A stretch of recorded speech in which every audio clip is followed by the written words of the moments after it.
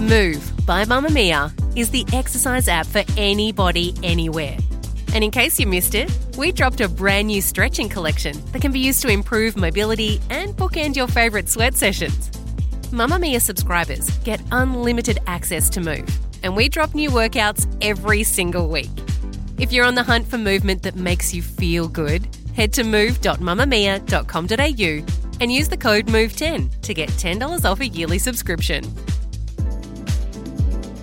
You're listening to and such a short amount of time to do it in. a Mamamia podcast.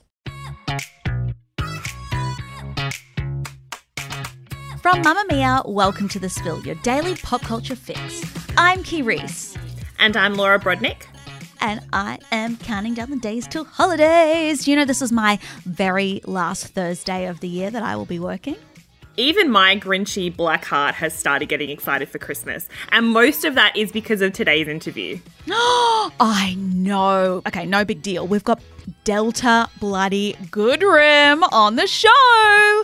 Australian treasure, amazing performer, amazing host, all-round really nice person as well. I unfortunately had to sit it out, but I cannot wait to listen to you guys having a good old chinwag. But before we do that, we've got to do the entertainment news headlines of the day. I have news. What's the hot gossip? I want more headlines. Kourtney Kardashian is making her film debut in the upcoming remake of She's All That, starring alongside Gen Z TikToker and BFF Addison Rae. Kourt took to Instagram yesterday to announce the news, posting a pic of herself laying on her bed with a script in hand, captioned "studying," and tagged the official He's All That Instagram handle. The Instagram page then confirmed the news by reposting the pic onto their story with introducing Jessica Miles Torres, a brand new character it seems. So you might remember we spoke about the remake recently. Addison is going to star as Paget Sawyer, a gender-swapped version of the role that Freddie Prinze Jr. made famous, Zach Siller, in the original.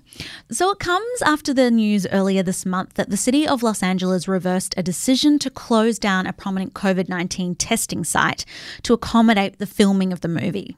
They were initially granted a filming permit for one day at one of the city's train stations, which was going to be on December 1st, which effectively forced 504 people with coronavirus testing appointments to seek tests in another location. So the mayor luckily quickly intervened and confirmed the location would be reopened to accommodate testing and avoid what would have been a very silly and not smart snafu on their part. So maybe the news of Kourtney Kardashian is bringing a little bit of spark back to the new remake. Oh my God, the news around this movie just gets worse and worse. You know my thoughts on casting Addison Rae with no acting experience in this role. Or Kourtney Kardashian as a Latina character.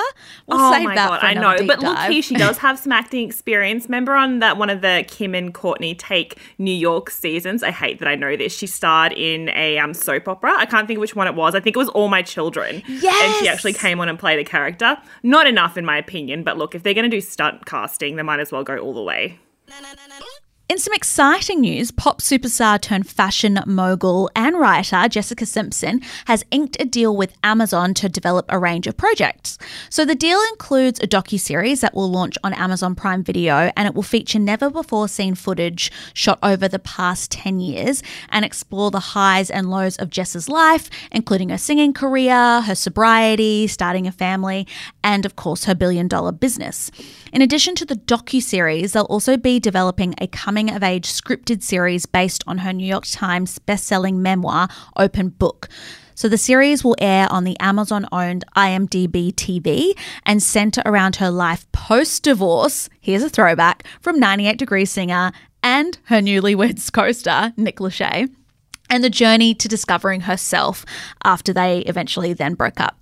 And then finally, the deal also includes 2 new original essays written by Jessica, which will be published through Amazon Original Stories about parenting and motherhood. It's a really interesting deal, and I like how different it is, like all of the things that are involved in it. It'll be really interesting to see how everything goes. I feel like it's pretty smart. That memoir went gangbusters, so she's definitely bankable. And finally for today, Netflix has released a list of their most watched movies and TV shows for 2020. And it's actually a pretty fascinating insight into the stories that people turn to while living through a pandemic. So, Key Reese, in the comedy section, the most popular movie was Holiday. So that's that new Christmas rom-com starring Emma Roberts. It's really good. I knew you'd love it, and which is a fairly new addition to Netflix, so people must have really loved that. And the most popular comedy series, no surprises here, was Emily in Paris, or we've since learnt that's the wrong way to say it. It's meant to be Emily in Paris, so that it rhymes. But no one knew that, including Lily Collins, who starred in the TV show that launched 1,000 think pieces and memes. And even though people said that they couldn't stand a lot of it, it was so popular that it's got a second season. So that makes a lot of sense. In the drama category, the most popular movie was Enola Holmes, which is a bit of a surprise. That's the Sherlock Holmes kind of spin series that's got Millie Bobby Brown playing the lead character.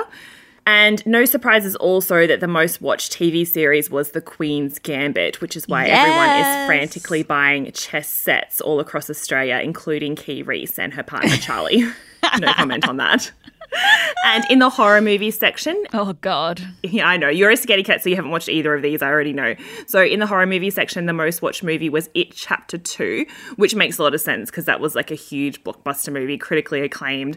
If you haven't watched it, go watch it. It's amazing. And TV series The Haunting of Bly Manor, which we've covered on the show before. Which you said had a really good romantic story, but I don't believe that for a second. It is. It's a horror show, but also a romance. Hey, the romance in that story, people are still talking about it. It's beautiful and tragic. And last but not least, the most watched reality TV series on Netflix. And here's a bit of a blast from the past, from the beginning of the year, Key. Too Hot to Handle, which I'm sad to say I had to watch in full, so I actually know what this horrendous show is about. You loved it. We did a watch club on it. We did a watch club on it, which I think is, like, actually listening back to that watch club episode, if you haven't listened to it, we recapped Too Hot to Handle, and we were so hysterical that our producer had to turn our mics off and give us a talking to. That's because right. we were shrieking with laughter. God. So if you need a bit of a laugh, go back and listen to that. And yes, that's what everyone's been watching on Netflix this year. Mamamia subscribers, you've been asking and we've been listening. Now you can get all of your exclusive subscriber audio on Apple Podcasts. That includes everything from bonus episodes of your favourite pods to exclusive segments to all of our audio series. To link your Mamamia subscription to Apple Podcasts, open the Mamamia Out Loud page in your Apple Podcasts app and follow the prompts, or head to help.mamamia.com.au.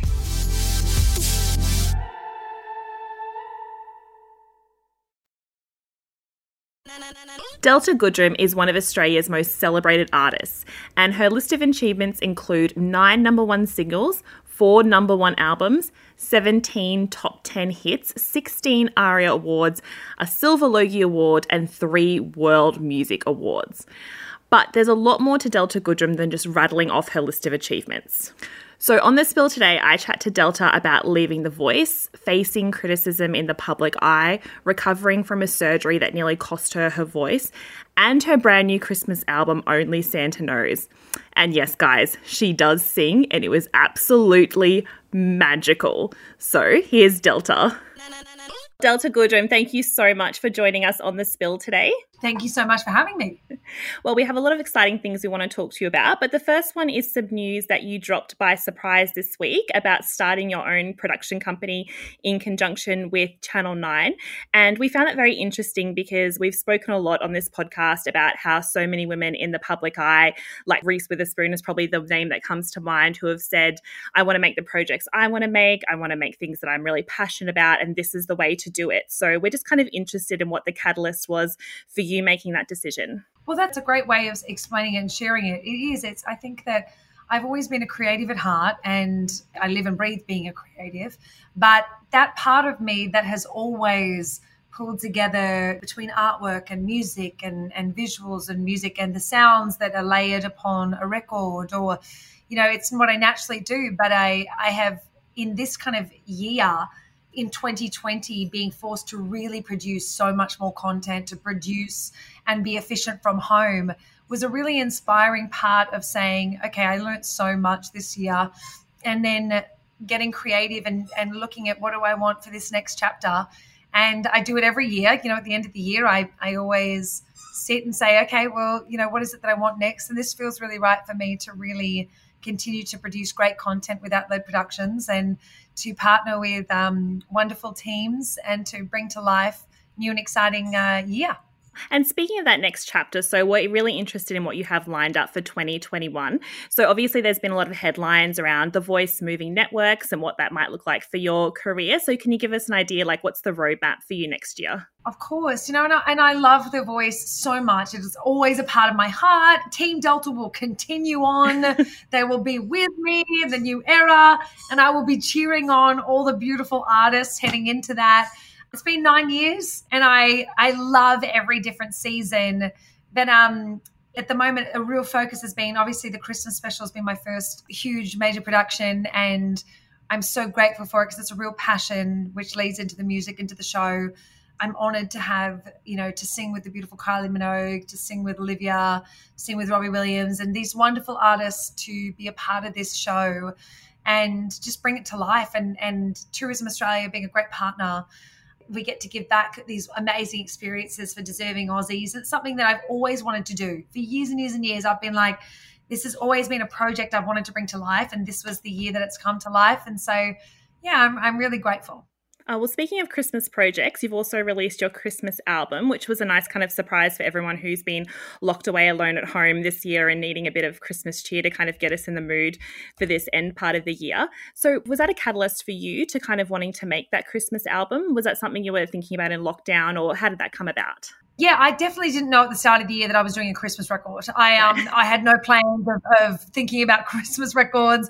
Normally these things you think about a little further in advance. Like, yeah, you know what, next year might be the Christmas record, make music through the year. No. Mine was, I had so many parts of this year were about adapting to the change in the moment. And in another aspect of that was we were talking, saying, wow, like I was really missing my family and saying I can't wait till Christmas, and the gravity of what Australia is and the world, obviously, but between bushfires and droughts and the pandemic. And I just thought, wow, like I can't wait till Christmas and just being with the family and what that will mean. And then that kind of was a catalyst for writing a song that, only Santa knows, and the magic of Christmas and the belief in it. And then the other song, Merry Christmas to You, was about the fact that it's not always an easy time for people. And so it was kind of this roll on. Then, I was playing it to the label and we were going, I said, I just wrote this song, Only Santa Knows. And I really love it. Like I keep singing, Only Santa Knows, Only Santa Knows. And it just kept going around. And then we were like, should we make a Christmas record? We should make a Christmas record. And so then just got our skates on, and Matt and I jumped in the studio and we produced the whole thing and played every instrument and brought the kids choirs in and brought the orchestras in and made an album that I'm proud of, that feels timeless still and authentic to my art space. Yeah, and you really do feel that by listening to it. I've had it blaring away this week, kind of getting into that Christmas spirit, so it really gets into that kind of persona. Like I'm with you at Christmas when you say that. Like it makes me feel like that stuff I love so much. Like I'm like, I feel like I'm in your house at Christmas. It makes me so lucky. Well, it's always very generous of you when you share your stories. And I know that over the decades of your career that you've been in the public eye, you've been very generous about that. And something I did want to ask you about was this year you shared a very personal story about the story behind your song Paralysed. And that had such an impact on people in Australia who had no idea that was going on behind the scenes of all the music and entertainment you were creating. So can you tell us a little bit about that time, especially that day that you woke up from the surgery and realised what kind of an impact that could have on your career going forward? Yeah, of course. It was a step-by-step process that went down, and then realizing what had happened or what was going on, and that obviously that it was, my speech had completely changed and I had to start to realize I wasn't in control of my tongue. Obviously the paralysis of the nerve. And it was a time of surrendering to what was going on and being silent amongst listening to the world. Was 2018, and I this is life. This is being a human, and it's messy, and this is what happens. But I didn't, as an artist in writing Paralysed, I'd tried to write that song, like a song about that chapter numerous times, and then that song felt right.